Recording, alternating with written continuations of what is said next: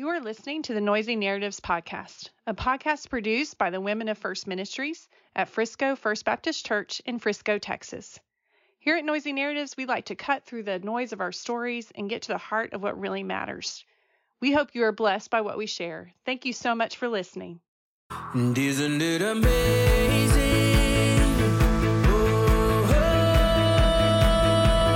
Life can be amazing.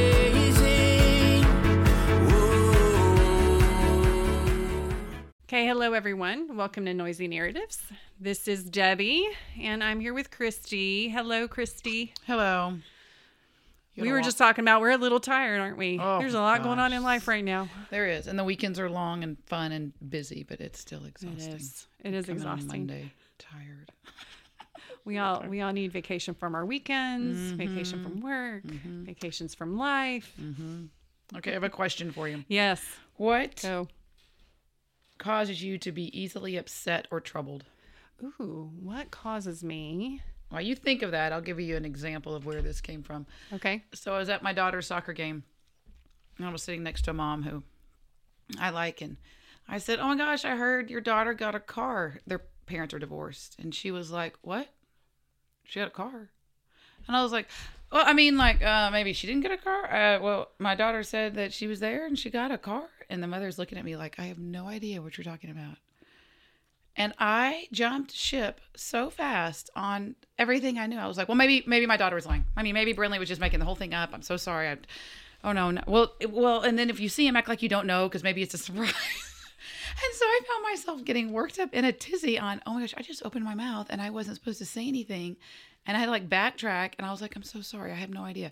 She didn't tell me I couldn't tell. Like, I verbally vomited all over her for probably 30 seconds on going, well, maybe it's Brinley because she lied. Or maybe, like, I was throwing my daughter under the bus. I was just making up all kinds of stuff. And then her ex-husband walks up and I looked at him and I was like, so I think I ruined a surprise. And he goes, no, it wasn't a surprise. And I was like, oh, okay. I go, and she goes, well, I wonder why Madison, didn't tell me or whatever. And so they went in that whole conversation and I was like, oh, my heart rate went up so fast. And I thought, I felt so bad for that long of like panic. And I really don't open my mouth like that. I don't do that a lot, let's say. But that's not something you would think would be a secret. But now you're sitting there and you're going, I really am afraid I cause problems inadvertently in a not marriage, but in a relationship, a parent relationship. You're like, I'm sure there's other issues because they're divorced. I definitely don't want to contribute to that. I totally get it. So did the mom seem mad? No, she just seemed dumbfounded. Just like what? That and then, now her kid has a car. She didn't even know her kid had a car. I told Brinley, we get in the car and we're driving home and I was like, I totally messed up the surprise or did something there.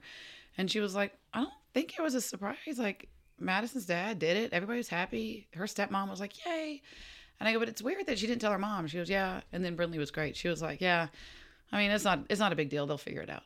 And I was like, oh, okay, we're just moving on. Okay, great. We'll just move on past this. Like, I still feel so bad. But the dad was so nice and gracious. And he just said, no. We weren't keeping it from you. I just had it. I just wanted to tell her. And that's how, divorced families work. You find out some things and some things you don't. Anyway, so that's that so being interesting said, to me. What easily upsets you or troubles you? And so from that story, are you asking that question because you got kind of upset in that situation? From something I heard or I saw, and I was like, oh, that's so fun. And then I got caught in the moment excited for her. Yes. And then I was like, oh my gosh, I'm like seeing the mom's reaction because Brinley saw the dad's reaction because when he gave her the car, he started crying. Oh. He was so excited to give her the car. So Brinley was there. Yeah, she was there. When she got the car. And she was like, Mom, Mr. Scott was crying. And then we started crying. And he was like, y'all need to leave. Just take the car and go. And so that's what I wanted to be excited with Jill over it because I didn't get to see her. Anyway, so it came from the idea of, and then we talked about it too on Friday morning Bible study. What easily upsets us or troubles us? When somebody pulls over, pulls in front of your car. Like I will tell you something that bothers me in conversations with a lot of people. And I've learned this about myself more the last few years. Like, why, as I'm talking to people, can I feel in certain situations, I can feel myself, hey, this is just a conversation, not a big deal. In other situations, I can feel myself internally being bothered and upset as I go. And I've decided it's because what bothers me is when we assign motivations to people, like we think we know. Yeah. And I've just decided that really is kind of something that bothers me a lot. That's a pet peeve. You know, this, you know, Joe Jr. did this because he da-da-da-da-da-da. You make these assumptions.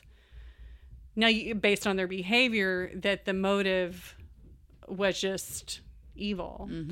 Or their motive was purely good, even. When as parents, we need to maybe inspect that a little bit closer. It looked good to us because it was this behavior, but maybe their motivation, like an apology might look good, but was their motivation to get in your good graces and get out of something when they really don't mean the apology? Like, or I'm assuming the worst of this person in their motives just because I don't like them or because of my past or whatever. So I've decided that's one of my bigger, that does upset. I can feel myself in now. Really?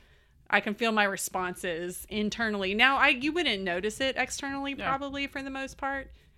So you're saying, like, when you're having a conversation with someone, and it's just, is it a normal, just A-B conversation? Are they looking at you for guidance, information? If they look at me for guidance, that's almost easier because I can say, hey, just quick little observation, just as I'm listening.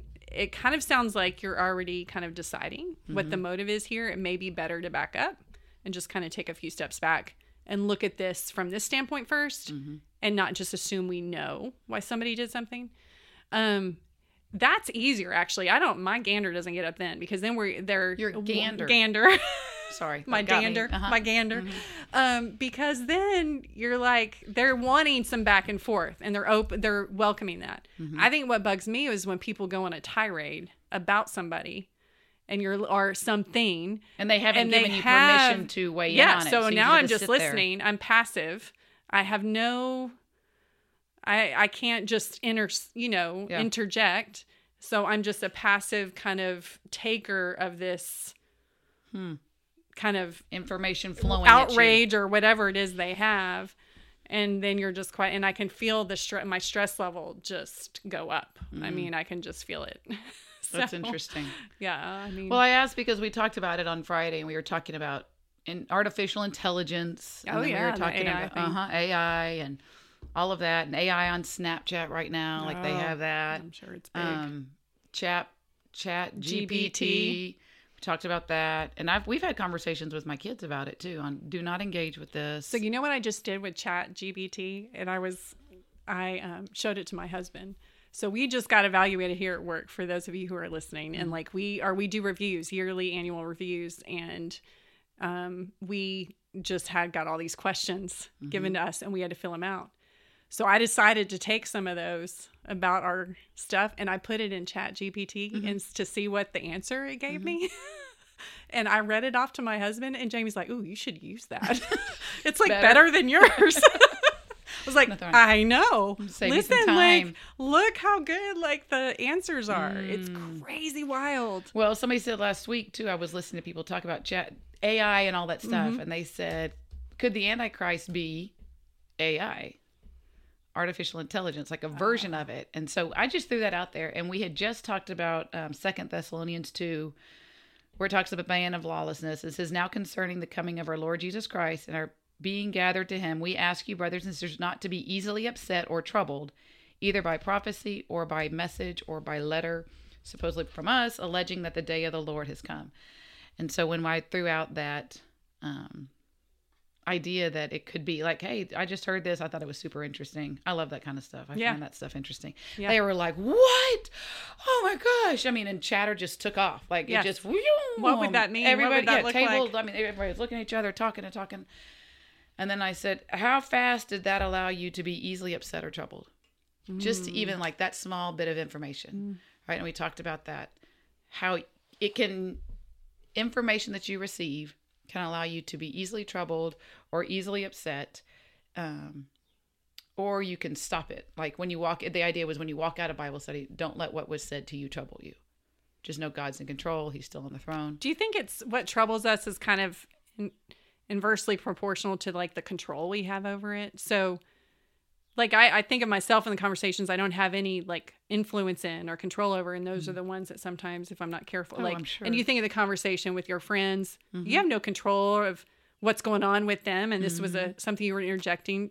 AI is the same way. Like we think we have control over it, but we really don't, in the sense of we don't understand it, we don't get it. Like it can fly off without us, and I think a lot of times the things that we just can't control or manage on our own, I think, upset us more, because we have to give that over to God. We don't have a choice, because otherwise it's be upset or not. That's our choice, right? Well, I think I love the idea, but what the verse says, it says, "Don't fall for any line like that." So don't fall for the rumors or the rumors of things or the false doctrines. And so it's the idea of going back and staying in God's word and understanding what he has. But what a great reminder to not fall prey to being easily upset or troubled about something. Yeah. Because sometimes that can take your whole day. Like you can have one thing in the morning and your day is shot. And yet you're not able to get back in the race. Like you're down and out. You're on the injured report list and you're not getting back in the game. And I thought about that all weekend, because I had different situations that came at me that I was like, do not get easily troubled. Do not get upset about this. Like the girls are not winning the game right now. We had a tournament this weekend. And I'm like, they're not showing up. They don't want to win like I want to win. So don't get mad at them. And I did. That's hard. It was hard, but it became easier. But it was still hard. Yeah, that's good. Just little things that you can't, like you said, you can't control. So you're like, okay, you don't want it like I do. That's fine. Y'all want to go lay out afterwards. Oh, okay. Then let's just lose this, and then y'all can go lay out. Because if they win, they have to keep going. Keep going. And you could see, like, okay. So I legit stopped talking, like the last part of the second game, and I was like, you're not gonna listen to me. I'll just sit here, and if y'all want. And they came back, like they got so close. They were 1 point away, and I was like, oh. And I guarantee you, they probably looked at the score and went, oh, no, we don't want to win, y'all. We need to go lay out. The UV rays are like at 9 right now. Speaking of kind of stuff that bothers me, one thing that bothers me is, and we've talked about this before, is parents' responses in games, right? When they're watching their kids. And just that whole like environment, how out of control that feels almost when a parent is just railing at a ref, especially a young or at a coach. Kid or at a coach. Exactly. You're on the coaching end of that.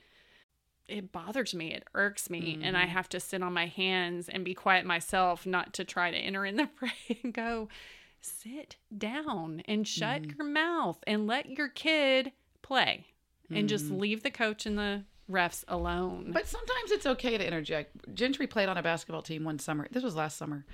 And the coach was a great human. And he had an assistant coach with him. And he got on the court and started yelling at the referee. Got on the court. And I felt rage. Like, these girls are 8 years old. This is the impression you're giving them. And you could see all the girls' faces. Yeah. I mean, I walked out on that court and I said, good Coach, for you. you go sit down right now. Go sit down and let the girls play. You are showing your backside. Sit down. Good for you. And he looked at me like, how dare you? And I was like, I can stare you down, son. Right. I can stare you down. That's awesome. So I need you to back up and go sit down and go, because you're acting like a moron. Because one of these kids, I'm the parent of one of these kids that you are demonstrating, modeling this behavior for. Yes. Sit down. Was so out of control. Yeah. And I was like, I'm not doing this. We're not doing this today. Yeah. And the girls but even the girls' faces look like, yes. I wish coaches, when they're screaming and yelling at anybody, would go, look at your kids that you're supposed to be mentoring and showing. Look at what they're doing. Look at their faces, because that's not working out right now. Like, you're scared. Like, it scared the girls more, which is what triggered me. I know that's a triggering word, but triggered me to get up and be like, go sit down. Stop it. And then I stopped. He sat down and he kind of looked at me across the court and shook his head. Like, I can't believe that happened. And afterwards I said, hey, I had to do that. I'm sorry. It was aggressive. I apologized, because it was aggressive, me just going out on the court, but I would still do it again, because that was ridiculous, his actions. Did you play on the same team the next time? No, because I don't want my daughter being coached by that chaos. Yeah. So, and we're never afraid about our kids missing out on opportunities on teams, because there's so many thousands of teams. So we've never done the whole, well, she won't have a spot here, or she may never play again. Do you know where you live? Right. Exactly. So many opportunities. And so I was like, no. And is it even worth it, even if she doesn't play on, like, for a while or whatever? Yeah. I was with somebody, a friend, and They had some they had a volleyball tournament too, and this is just a few months ago. And the stuff that they went through with the other kids on the team, other parents, so dramatic, all that kind of stuff. And these girls are young; they're like 12, and I don't know. I looked at that and I watched it, and then we talked later. It's too much. She's like, I don't know what to do. And I don't understand why it's worth it. To me, it just, I don't know. Well, I guess some people think it. Then I'm like you That's though, I'm fine. going, pick a different team. Like they can love it on another team, right? You can always find another team. I mean, you have to finish the season. You don't ever quit. Sure. You finish the season. Sure. But a parent asked me yesterday, she goes, hey, will you coach our 12-year-old team? And I went, no. I have my team. I've been coaching them for 5 years. That's why my eyes were puffy this morning. I cried so much yesterday because it was like a season was over. Like these girls, I love and adore them, and they're and precious. You're done with, and I'm done because they're going to be a junior this year, and most of them don't play high school ball. A couple do, but I was like, no, these are my people. Like these people are kind. This group of girls are kind. Like I'm not doing this again because you people are crazy and mean. They are I'm not doing it. Which is why when we go to any of our kids' games, like I don't sit with the parents. I don't want to get sucked into that. Because I sometimes will have a tendency to. So every team, it'll be we're on the end. If you want to come sit by us, you can, but we're going to be on the end. Well, and it's embarrassing as a parent to have a coach like that or to be with parents who are like that, I feel like. Because like we had one of Joel's basketball coach got thrown out of a game. Yeah. Because he went out and threw a punch at one of the pylons, like, or whatever. And then another time, and he had already gotten in trouble for yelling at a ref. Yeah. And so that was it. He was out. They came, security had to come get him. They took him out. And then one of our dads had to get up and fill in. Yeah. And I'm going, it was embarrassing. I wanted to crawl into a hole. But I'm it's like, embarrassing this is for our you. coach. Yes, but then there's some people going, well, he deserved it. Or whatever, if he did it to did you say he did it to the ref? He did it to the ref first, yelling at the refs because they weren't making call. And then this time he yelled at him again, but then he went to punch up. And I'm like, no, I'm sorry. There's not a thing you can tell me. Yeah. Not one single thing. I don't care if it was a wrong call. I don't care if it was a stupid call. Yep. There's not one single thing you can tell me that would make me believe the ref deserves that treatment. Not one. No. Well, and that's why people don't have refs. That's why people don't want a ref anymore. Well, yeah, you can't find him. You can't pay him enough money. No. And it's one game. Like I used to, when Whitaker was little, we were crazy. But I have learned, and we have, as you get older, you mellow out, I guess, a bit, and you have a bigger picture. But when it's your firstborn, and I will jokingly say sometimes, like you see the young people and you'll be like, oh, that's their firstborn. Because you're like, that was me. Like we were loud, we were obnoxious with Whitaker and Brinley, both with refs and all that. But you have a tendency to kind of mellow out, understand, because life or this whatever. This is not the Olympics. Yes, especially when they get older, because you think when they're 6 that they're going to be the next Messi or they're going to be Cristiano Ronaldo if you're doing soccer, whatever it is, basketball. And then you kind of go, oh, yeah, he actually doesn't like it as much as he did when he was 6, as he's 12 now or whatever. Well, we have, I'm going to plug a book then before we go on to our interview with our guest. I'm going to plug, and I was talking to Christy about it a minute ago, but A Gentle Answer by Scott Sauls. Mm-hmm. It talks about how tomorrow, right? I'm going to give it to you tomorrow. Well, we're recording on Monday for Wednesday, so by the time you hear this, she would have had it, and you're going to read it like super fast, I'm sure. It's going to be great. But it just, he's talking about how, like, as believers, we are the ones called to have a gentle answer, to turn away wrath. Mm-hmm. We are not the ones called to be the wrath. Mm-hmm. And how having a life of Jesus and what that looks like as his disciples means we're supposed to look at them and say, forgive them, Lord, they don't know what they're doing. And that's after they've tortured you and nailed you to a cross or something, in Peter's case, upside down.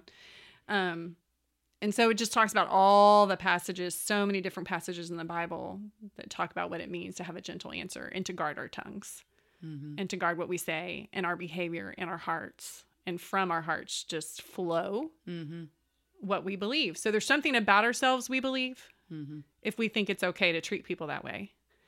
Or allow your emotions to get... And allow your emotions to get to that point where you're okay treating people that way. Well, and it reminds me, my favorite is when, rec coaches, competitive coaches, it doesn't matter. Right. But then you can see them and you do. And so I'm on this side now. And I love what you said when you go, oh, Lord, forgive them for they know not what they do. And that's how Like I'm sure people walked by us and said that to us. Like, Right. maybe they walked by our stands and prayed over us as they said that, and that's why the Lord is now Maybe they answering did a the circle prayer. 7 times. Yeah, exactly. But it's true. You do look at parent when you've been there and done that, and you look like a fool, like we have Yeah. over and over again. And then you're able to mellow out, but you look at other ones and you don't judge them. You don't sit there and be like, "Oh, y'all are idiots." You just go, "Oh Lord, they do forgive them. They do not know what they're doing." And it just is what it is. And so, just continue to pray over those people to mellow out. Well, and we are called to be more than just common grace. We're called to show supernatural grace. Common grace is involved in anybody who's got the human heart beating inside their body, because we're all image bearers. But there's something to be said for the fact that there are people who are non-Christians that behave better and respond better than people who are Christians. Absolutely. And we as Christians are the ones that supposedly have access to supernatural type of grace that looks totally different. We need to use that. We need to start using that better, and we need to be conscious of it, because I think we are in an age of outrage, for lack of a better word, where everybody is upset about stuff and thinks they should be able to yell about it and get their way. And it just, life doesn't work that way. And God knew it. And so he said, this is the way you deal with it. I've sent my son. This is how this is supposed to go down. And I don't know. That was an interesting question, though. That was a good one. Thank you. Easily, what fun. caused you to be easily troubled? I'm learning is how sin has changed our loves, right? So the things that trouble us, we can often label those and see what we love. You said sin has Changed our and love. morphed our loves into something they weren't supposed to be. So in other words, you can tell by the things we're outraged at, the things we love and worship. And so, because those are the things we highly value. And so like our kids' success over our ability to just sit and cheer them on. We value success, or we value being right. We value respect, or we value, fill in the blank. And if that's what your emotional response gets high over, then that points you in the direction of something maybe you love more than you love your desire to be like Jesus. Nothing will strip you faster of having a desire or thinking that you're right than a 16-year-old daughter on her period. You speak truth. I Or mean, multiple girls on their period in the house at the same time. We'll be gone by the time Gentry. Thank you, Lord. But I even think there's times that even my boys have their monthly. because they do. Where you're like, fine, I'm going to just stand here. I'm going to be wrong. Yeah. And then you're going to be sad because at the end of the day, or maybe the end of your life, I don't know when, but hopefully you're able to look back and be like, Mom was kind of right. But yeah, that's when you kind of go, oh yeah, it's okay to not be right. Well, we have our next guest knows all about family, knows all about being there for his family, the people in it. We are going to talk to and introduce Mark Hampton, our guest for today. So here's the interview. All right. So, Christy, you want to introduce our guest? I'm so excited to introduce him. He's not excited. We're He just is going to not. put that out there. Oh, We're going to he's so throw it not. out I there. even on the text today. I'll see you where? I said I'll see you at 12:30. Debbie's off. See you where? What? And I was like, I'm not doing that. So this is what's so great about this human is that everybody has experienced the greatness of him. Because if you've come to any worship service, if you've come to any Sunday morning, anything that takes place in the worship center, you have been touched by his ability to make everything sound good, look good. A great way to acknowledge who is this person is that he is the one that when Pastor Chuck is about to start talking, he brings the table in from stage right or stage I'm left. the guy with the headset walking around. You're the guy with the headset walking around, ladies and gentlemen. This is Mark Hampton, and we are very happy he is here. I feel like we should applaud. Yay. Thank you. This was a hard get to, a hard ask, and He calls finally himself says- an introvert. which And he so, is. He uses that, though. What did we say? You can't use it as a shield. Because we've can't- got arrows that That's fly right. through You it. can't use your We introvertness beat you. as a shield. We just beat you down long enough. He was like, "Fine, I'll do it." So we're so thankful Christy we're here. beat Yes. him down long enough. That's. I will own that. I did. I beat you down. Well, I also too. We talked about this earlier. Like certain demographics don't mind a podcast, find it interesting, and some don't like it in personalities. And That's so we true. are thankful you're here, Mark Hampton. Oh, and Mark always Thank you has. for humoring us. That's right. He drinks coffee all day long, and Tell everybody if you see a Bucky's cup, Yeah, Just you got a laying white around. one? I didn't know you had a white one. Well, the white one replaced the red one. Because the red one went missing, and I found it in the conference room last week. That was correct. That is for the week of Good Friday. I lost my red Buc-ee's cup. I lost my backup cup. I lost my other you're cup. a mess. That whole week, I was just running all over campus, and I lost all my coffee cups. So Well, they and I even slowly have come back. Well, I saw you, and I was like, he had like a weird cup in his hand. I was like, "Where's your Buc-ee's cup?" He was like, "I don't know, it's missing." And I found it, and I put it on his desk, and he was like, "Yay!" It's my only bad habit. I drink coffee all the time. That's How a do good you bad sleep? habit. Do you sleep? I used to program in the middle of the night up until 2 o'clock in the morning, drinking coffee in my office the whole time, and I just go right to sleep. It doesn't bother me. So it's like water. Crazy. It's like water to me. I used to go to Starbucks on the way to work and get a 10-shot latte. 10-shot latte. Wow. I was That's always afraid they ridiculous. were going to make me sign a waiver or something like that. Yeah. In order to Yeah, get it. like But for your they heart. would always ask me twice when you order it, "Are you sure?" And then when they actually make it, "Are you sure?" That's funny. So do you have a shot. preference for coffee? Like, do you like Folgers, Dunkin' Donuts, Starbucks, I 7-Eleven? I like bold. So whatever has the most flavor.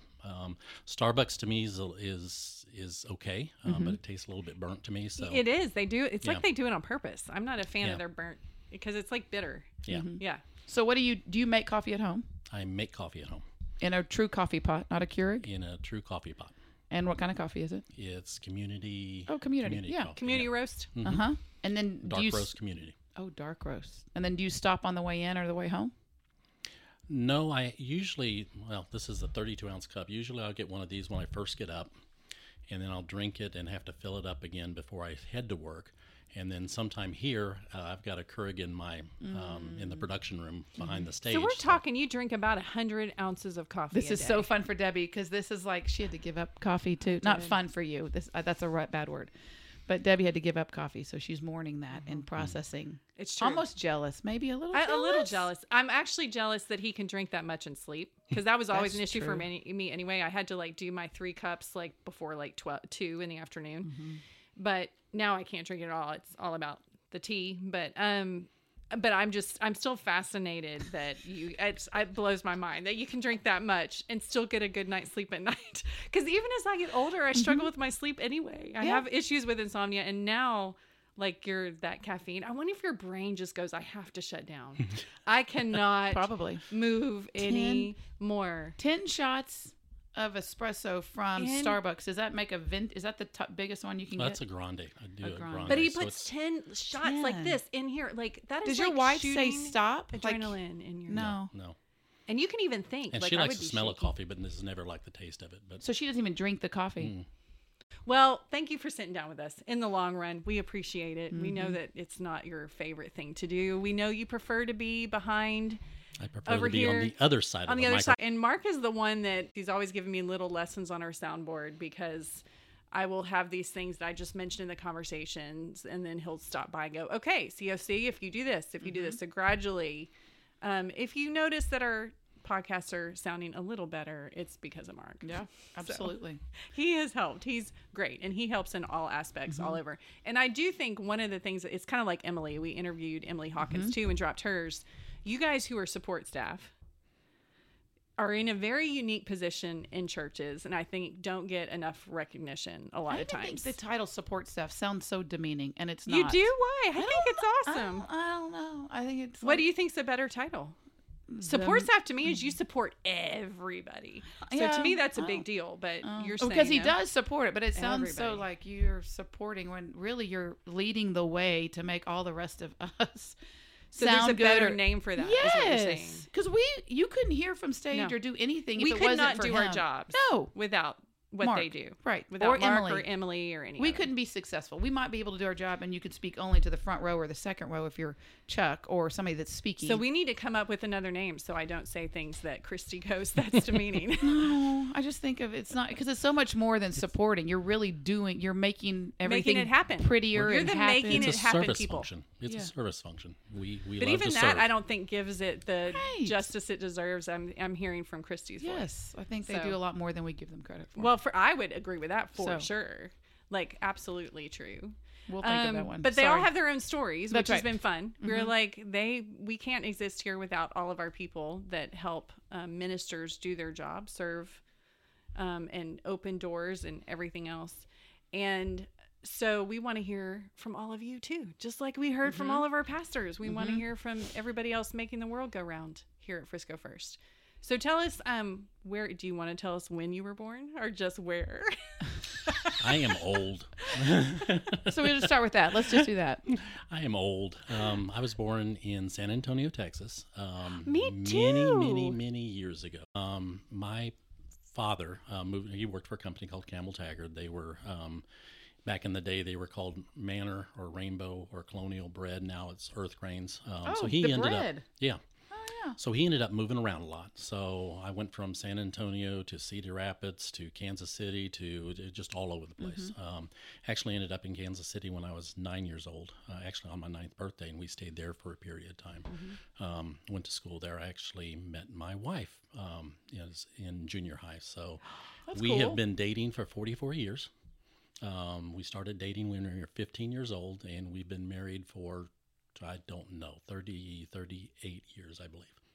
So That's cool. Oh, what a sweet story. Okay, so Yes. you blew through a lot there. So we're like, okay, so did you care about moving around a lot when you were little? Did that bother you, all the moves? It did, because, I ended up, and maybe that's why I'm an introvert, ended up not making friends, or when you did, you left. The roughest part was different areas teach different things at different times.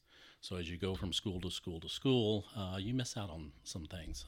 So you found you had some gaps that were hard to make up, maybe. Right. I remember Mrs. Langston was my 5th grade teacher, and she noticed that I wasn't catching up on math. I didn't know how to do long division in 5th grade and et cetera. So she said, okay, if you stay after for 30 minutes every day, and I only lived 2 blocks away from the school, so stay after every day for 30 minutes, we'll get you caught up.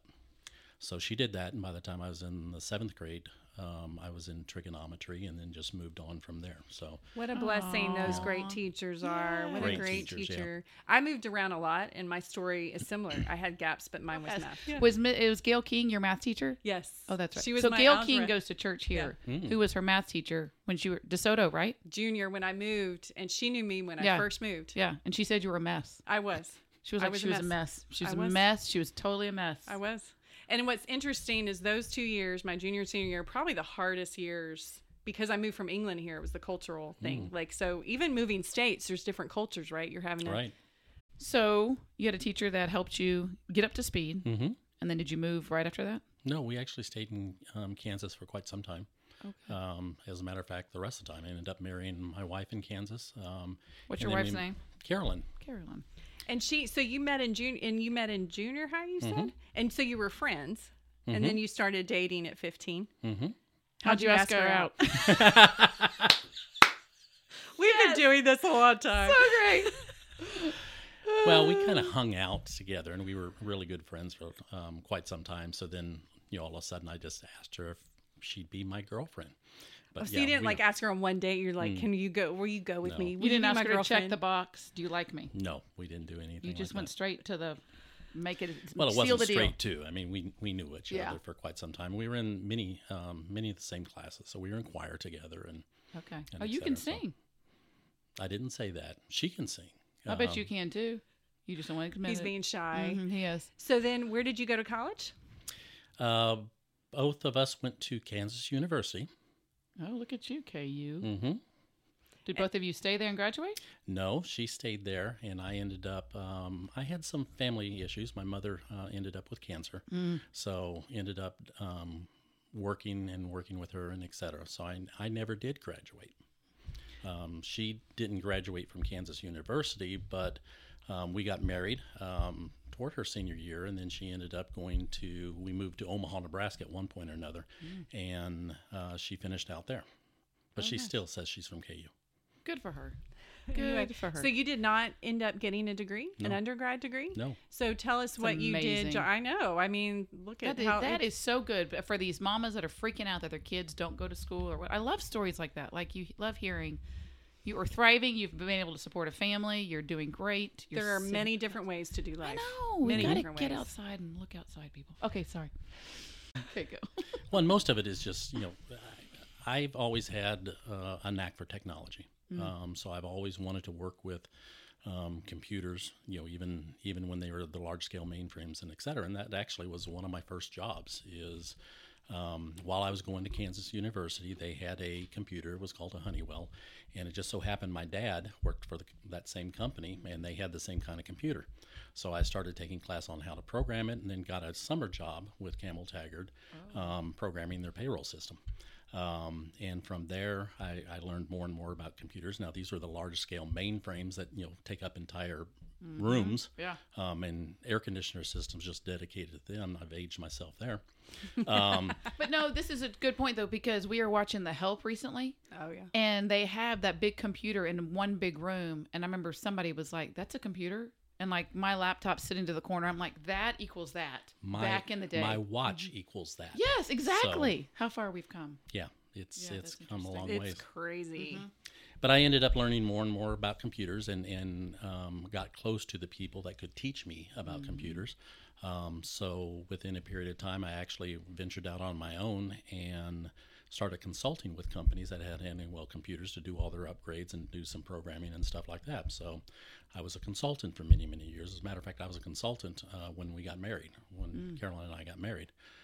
From there, just other jobs and went to continue in the technology. At one point or another, prior to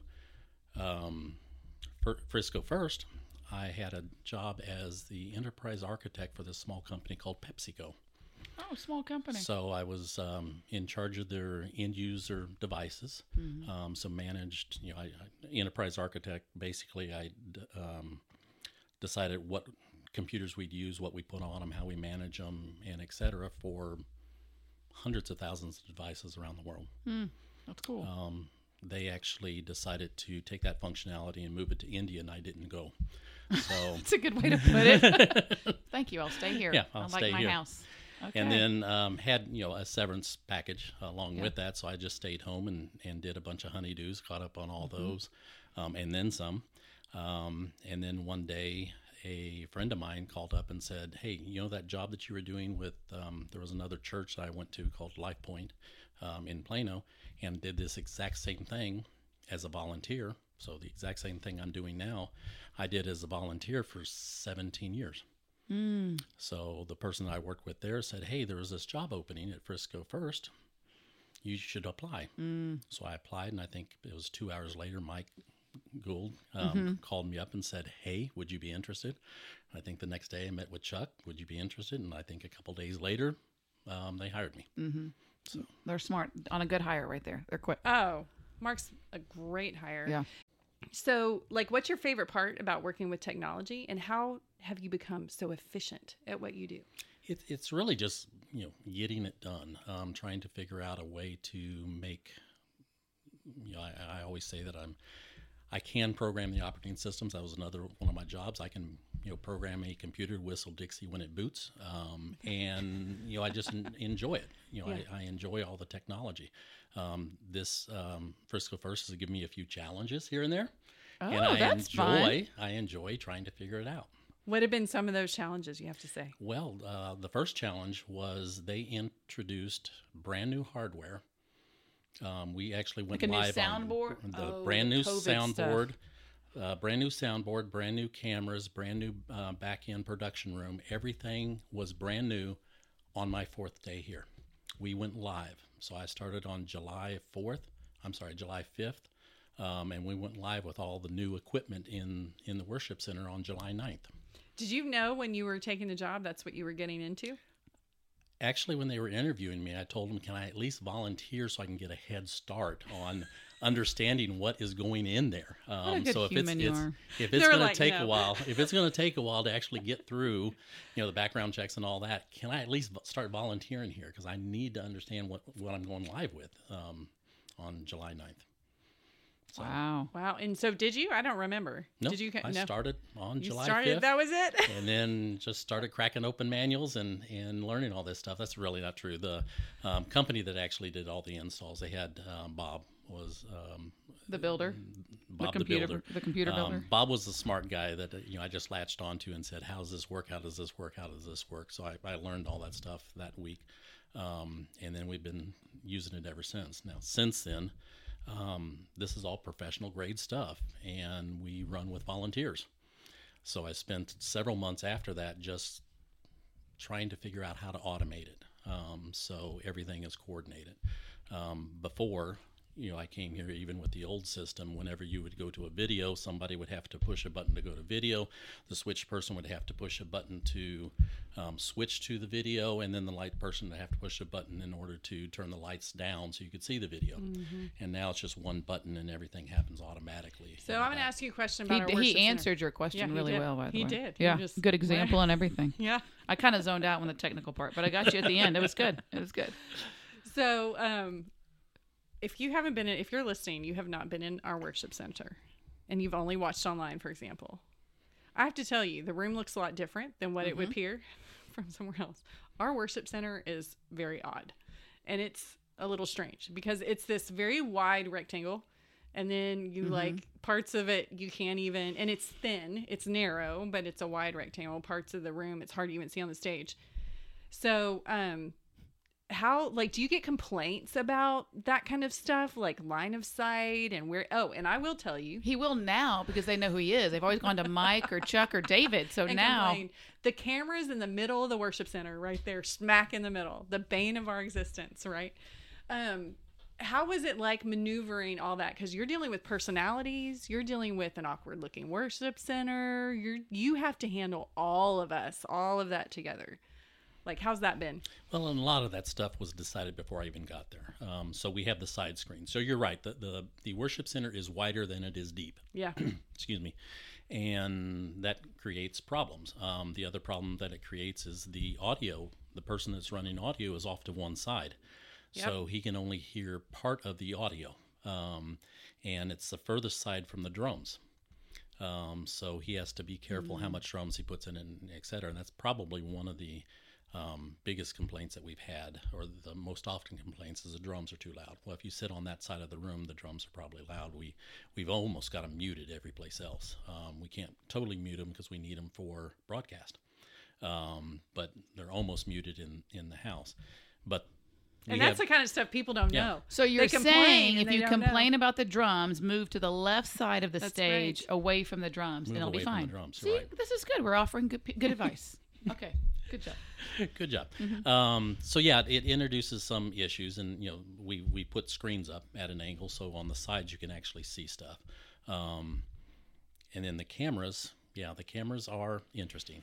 But if you talk to any production person, professional production companies that work with news organizations and on film and stuff like that, they say you'll always have two cameras in the front, one for tight shots, one for long shots, so you can switch back and forth, and that's the way you do it. So we're just following. Yeah, we're following their direction. I don't necessarily believe it, but that's the way we do it. For right now. For right now. Okay. We would love to move those toward the back. As a matter of fact, we've got 3 cameras, the 2 in the front, and then there's one off what we call stage right, so house left. There's one off to the left, and I'm really wanting to replace that with a pan tilt zoom automated camera hanging from the ceiling, so it's not in. So much better. Please, I'm begging you, please. Hey, that would be fabulous. We could say it provides more seats. So that's how we should pitch it. Well, you should provides pitch it. three seats. Just more, Mark. Just more. We don't need to tell More anybody seats. how many. But it means they don't have to tear it down every time we have something else in there that we need it gone for. Yes. Okay, wait, real fast. You yeah. do have children. Talk about your children. How many kids do you have? I have 3. Okay. 3 kids. They are 33, 32, and 26. And you just. So they're old. They're not old because we're older they're than adult. them. They're They're a adult. young adult. They're a young adult. So tell us more about them. Are they local? Are they here? So Eric is in St. Louis. He was actually in the Air Force for a number of years, and his first place that he was stationed was Japan. which became interesting because we had a few trips to Japan, racked up the mileage. And that's an interesting place to go visit if you ever have an opportunity to do so. He moved from there to Tucson, Arizona, and then he exited the Air Force because you can't have a family. He had a wife, and you can't support people on what they make there. So he actually moved in with us in Denton, and he went back to school. So 2 days after he graduated, he got a job with Boeing, and he is in St. Louis now, working with Boeing. Him and his wife, and they have kids? Mm-hmm. No kids. Okay. I have no grandkids at this point. I was going to say, do you have a grandpa name? Mm-hmm. Okay, that'll be the next podcast with you. What's your grandpa name? And then Ryan lived in Detroit for many, many years, and he and his wife separated, and he came back during COVID to live with us because why not go live with mom and dad? Well, exactly. Yeah. And he actually wanted to go back to school as well, so he's going back to school and getting his master's in psychology. That's cool. So yeah, he's living at home right now. When Eric was there, we actually finished off our upper level as a second master bedroom. So the kids just cycle through. They just cycle through there. But that was one of the things when I used to live in Plano, and one of the issues is all the houses are just so close together. I didn't like asking my neighbor to pass the salt, right. and et cetera. So moved out to Denton, and we got some land between us. So somebody had asked me, now that all the kids are out of the house, are you going to downsize? And I said, no, they always come back, and That's they bring more with them. I know. They bring other people with them. I keep telling Jamie the same thing. I'm like, no, they bring us. So back. we got a house. Wait, that's number house. 2, right? Yeah. So number 2 is living with us. Okay. He's getting his degree, and then number 3 is living in San Marcos. Oh, okay. Finishing up school. Nice. I love What's he going to school for? Microbiology. So he was the one that actually took up the technology stuff. So he went to the Cincinnati Conservatory of Music and Fine Arts or something like that. This is one of these schools that you have to apply to get into, and et cetera. So he went there 1 year, and I think I paid as much as what you would normally pay to graduate in Texas. Oh, wow. Yeah. And then he decided that was enough, and I'm going to change my major. Right. Did he come back home and live at home? Mm-hmm. For a year, yes, and went to community college, and then.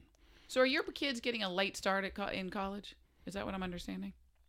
Ryan did not get a late start. Middle son did not get a late start. He just went back. Oh, he just went back. Yeah. Okay, that's cool. I love that. People going So back. tell us about your walk with the Lord. Tell us when you became a believer, how that worked. Did you grow up in a Christian home?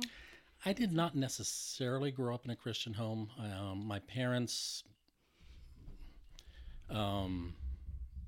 we did not go to church often. And actually I lived in Aurora, Illinois.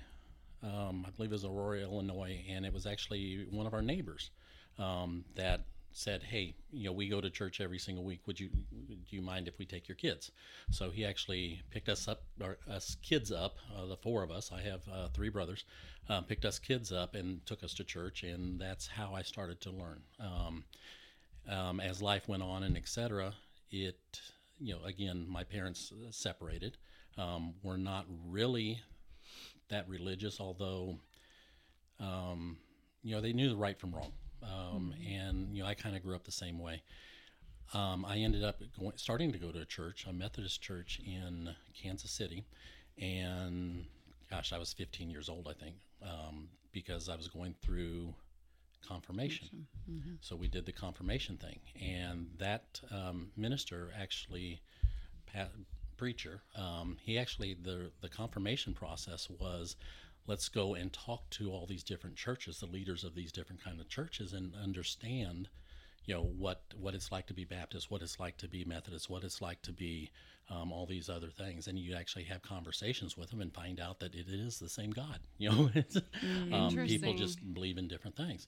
So that's when I really started to research. I'm a researcher. That's how I learn all this stuff. That's when I really started to research and get involved. Went off to college, and my roommate was a devout Christian, and we actually started talking and et cetera, and that's when I really became Christian. I wasn't going to a church at that point. But I would sit down and pray at night, and that got me closer and closer. I actually went back to that Methodist church afterwards and found out that the Methodist bishops decided to remove him and put somebody else in, and that church went from 600 on a weekend to about 6 wow. or 12. Yeah. So that kind of discouraged me. But at some point or another, and it was actually when I was visiting Dad, he started going to a Baptist church, and that's when I decided that, this is for me, and went and got baptized. And how old were you when that happened? I was probably 19 at that point, 19, 20. Okay. So you've talked about being kind of a thinker, and you want to understand it, and you like the conversations. Have you ever struggled with your faith and believing it's real? And it's, I think thinkers struggle more than feelers do, if I can say that a little bit. But did you ever struggle with your faith? Yes. In what way, and can you share? There was a period of time where I ended up with my own company again at some point or another. So I had my own company. We actually grew that company from nothing to about 52 employees, and then we sold it. And then as part of that, I ended up taking a job with PepsiCo. It was Pepsi Americas, was a subsidiary that PepsiCo ended up purchasing later. But anyway, I took a job. So we were going to uproot the family and et cetera and move to Chicago. And my wife, Carolyn, basically said, no, we're not. Ryan is going to be a senior in high school, and we're just not going to do this right now. So she ended up staying in Plano, and I ended up going to Chicago, and started that career and et cetera.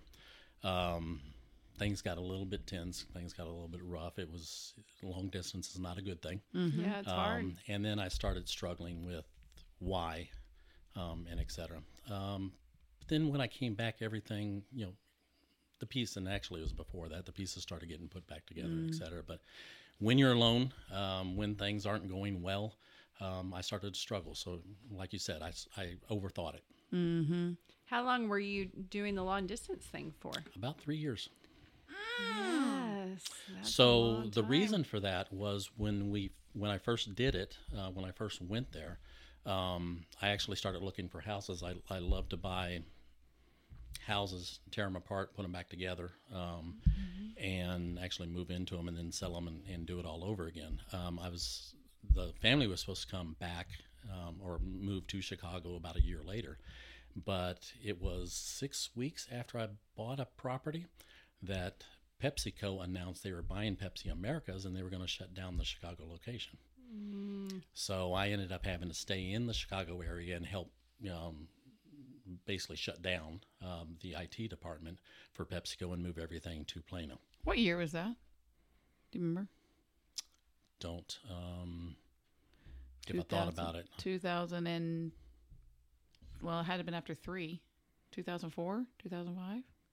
I started working for them 18 years ago. Oh, that's too much math. I'm Yeah. done. Okay, that's fine. We'll work through it. And I was another going to time. say I was there for 4 years. So yeah, so somebody else do the math and let us know. Okay, that's good. We got engaged. I used to work for a sports marketing company, and Pepsi was our client, and Gatorade. Anyway, we were back and forth to Chicago a lot, so that's what it made me think of.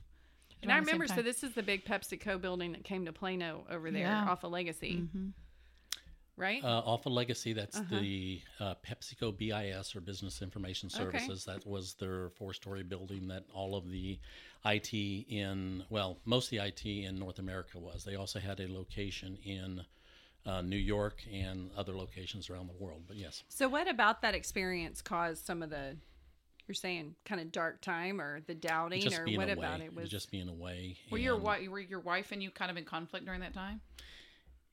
It was, the conflict was, I'm not moving. I don't know that I can move. And, understandably, she's an introvert as well, although she's been up on stage and sings, but she hated it.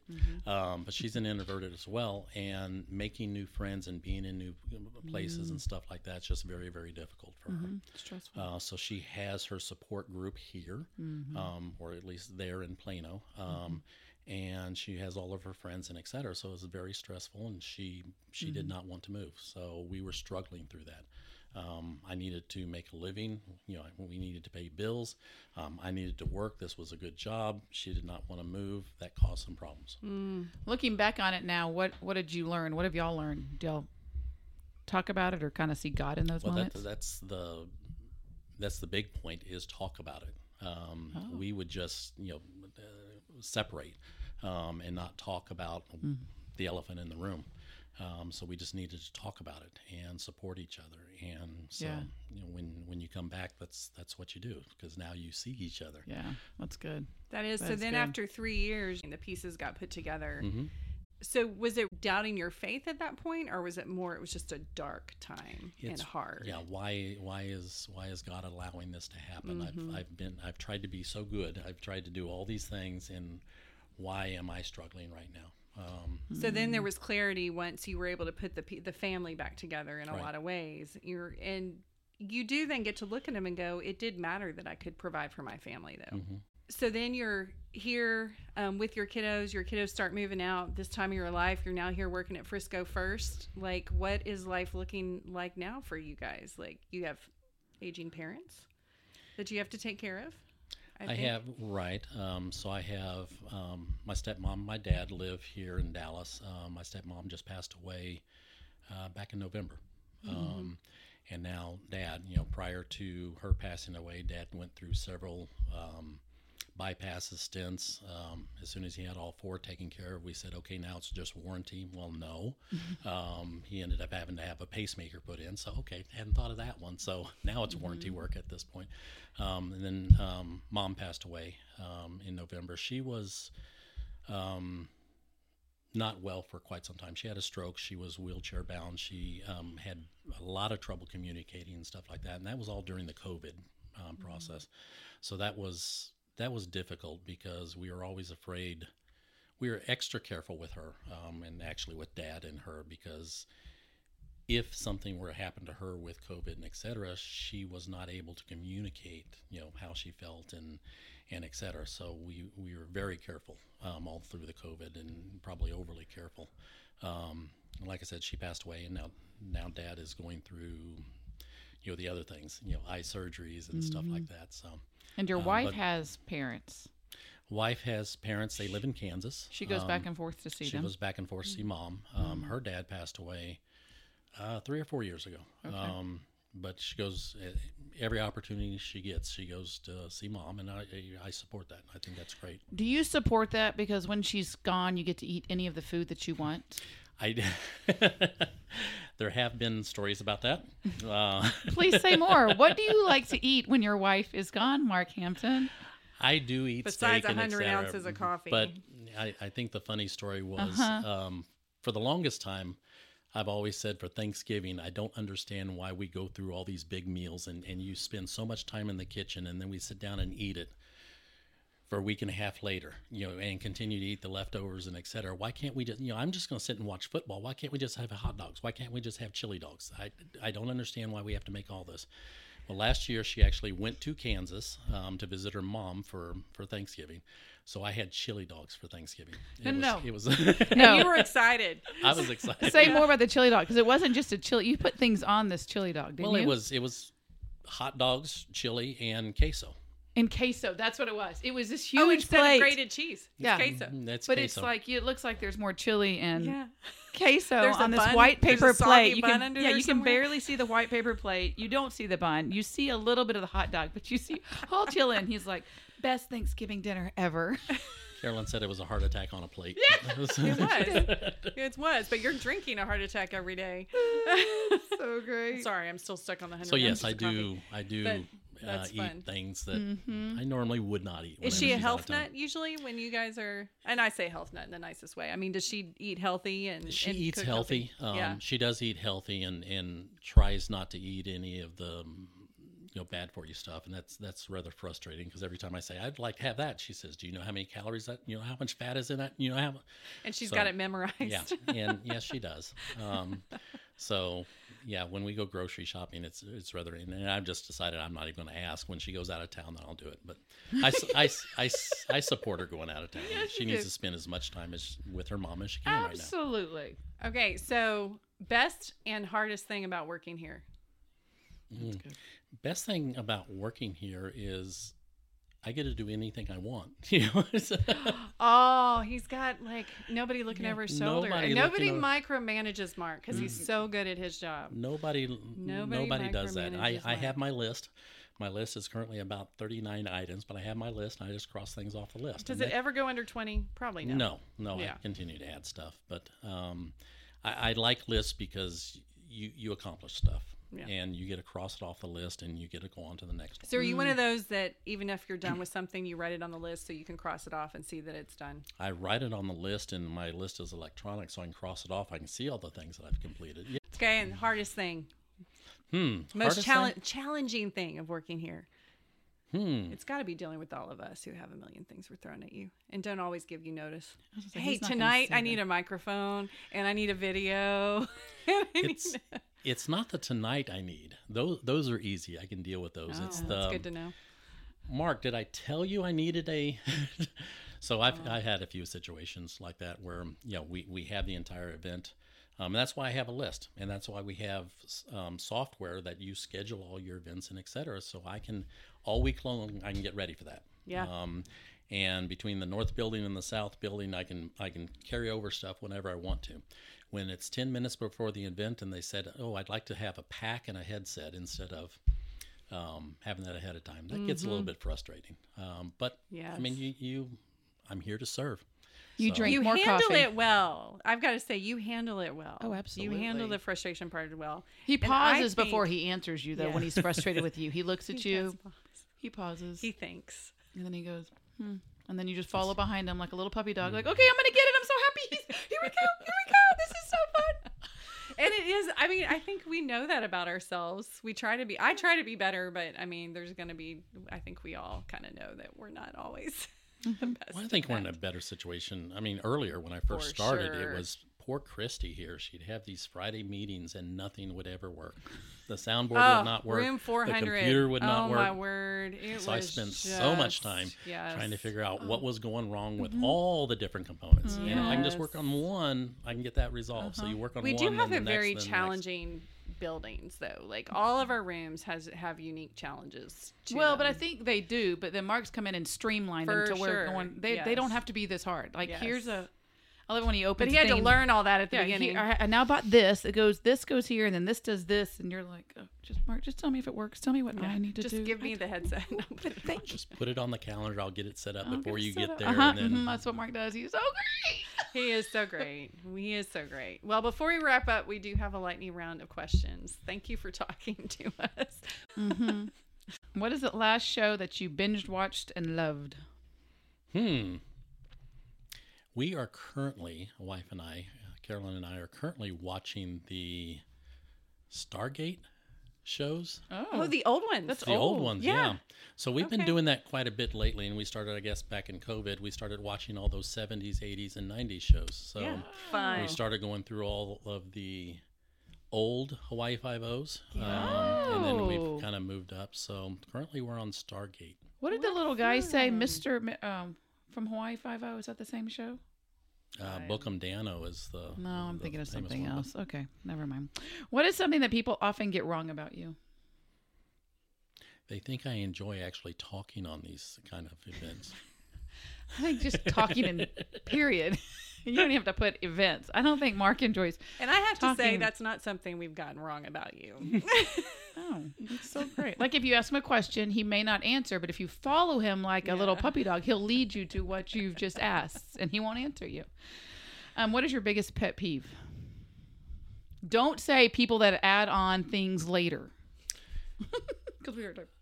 I live in Denton, Texas. Oh yeah. So biggest pet peeves are people that just don't care about anybody else on the road.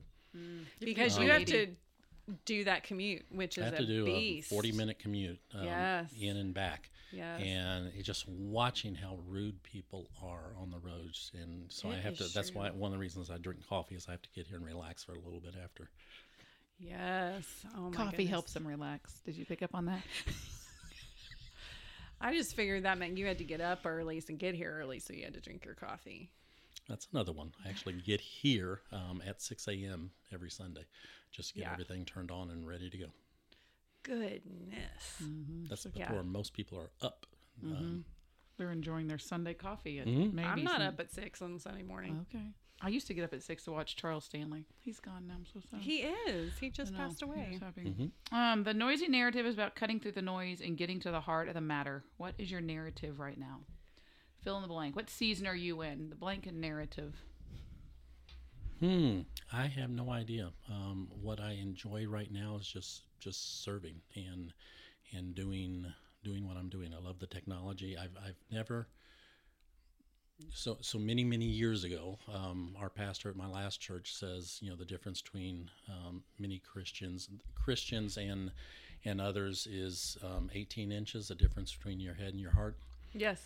You really need to. So we're all here to serve and to tell about salvation, the Lord, and etc. And I don't talk well. So my part is the technology. So I just really enjoy the technology and being able to serve this way on the other side of the microphone. This is where you feel like you can live out the gospel. Well, and I have to say, you personally, you do that well. My daughter serves with you, Isabella. She's a junior in high school. She's a sweetheart. She loves serving in your ministry. She really cares about you a lot. She has so much respect for you. And to get that from a teenager is a big deal, right? They don't always give that easily. But she loves being part of your ministry, and big part of that is you and how you treat the people who work with you. So you do live that out. You don't just say it; you actually do demonstrate that. So I appreciate really great that group of people that do the technology. Keep everything running. Yeah, really good group of people, and we need more. there you go. Well, I think you Shameless probably plug. Well, yeah, and you mentioned earlier, kind of in your story, is that people taught you things, and that it sounds like you're doing a good job, full circle of learning to be like patient and kind with high schoolers or people that want to serve and they like technology. They think they know it, but when they come here, they don't know it, and you've got to train them and help them feel comfortable and confident to do a job well. And there's the technology part of it, but then there's the just doing it for the right reason. Yeah, et and cetera. doing it So, together. You have to work with a group of people. and So we have a thing called ClearComm, so we all wear headsets back there, and we talk about the headsets, or talk about things on the headset, but whatever's on the headset stays on the headset. yeah, Bella talks about those conversations too. Yeah, She doesn't tell me what you say, but she says they're a lot of fun. I can't sit in a real service because my wife elbows me and says, "Shh." That's funny. It is so Okay, so you are in heaven. You're looking down at your funeral. What do you hope people say about you? You cannot say that you're a good and faithful servant or that you love Jesus. What do you hope people say about you at your funeral? you. So now you have to say, what do you want? What else do you want people to say? Gosh, that's a good one. I made a difference. Again, bringing people to Christ is what we're all here for, and I just hope I helped in that. So enhance the services and et cetera, just to be able to bring more people to Christ. That's great. We do have people now in our church that are here in person because they watched online. And it sounds First. good. Oh, I mean, it sounded horrible at first. I would agree. It was, We've Like- come a long way. we've come so far. You're the enhancing team. Is that what New you idea. like? Maybe better You than enhance, support make team. things better. That's what we do, is we enhance the Enhance service. things. You make We things- enhance yeah. the service. Well, thank you so much, Mark. Appreciate it. And if you have a complaint about worship, still keep going to Mike and Chuck and stuff. Leave David. poor Mark alone. I'll talk to David. any of them. He may not answer you, but he'll talk to you. He'll let you talk. Oh my goodness. Anyway, that's it from today. Thank you so much for listening. Until next week, everybody. This is Noisy Narratives Out. Bye. Life can be amazing.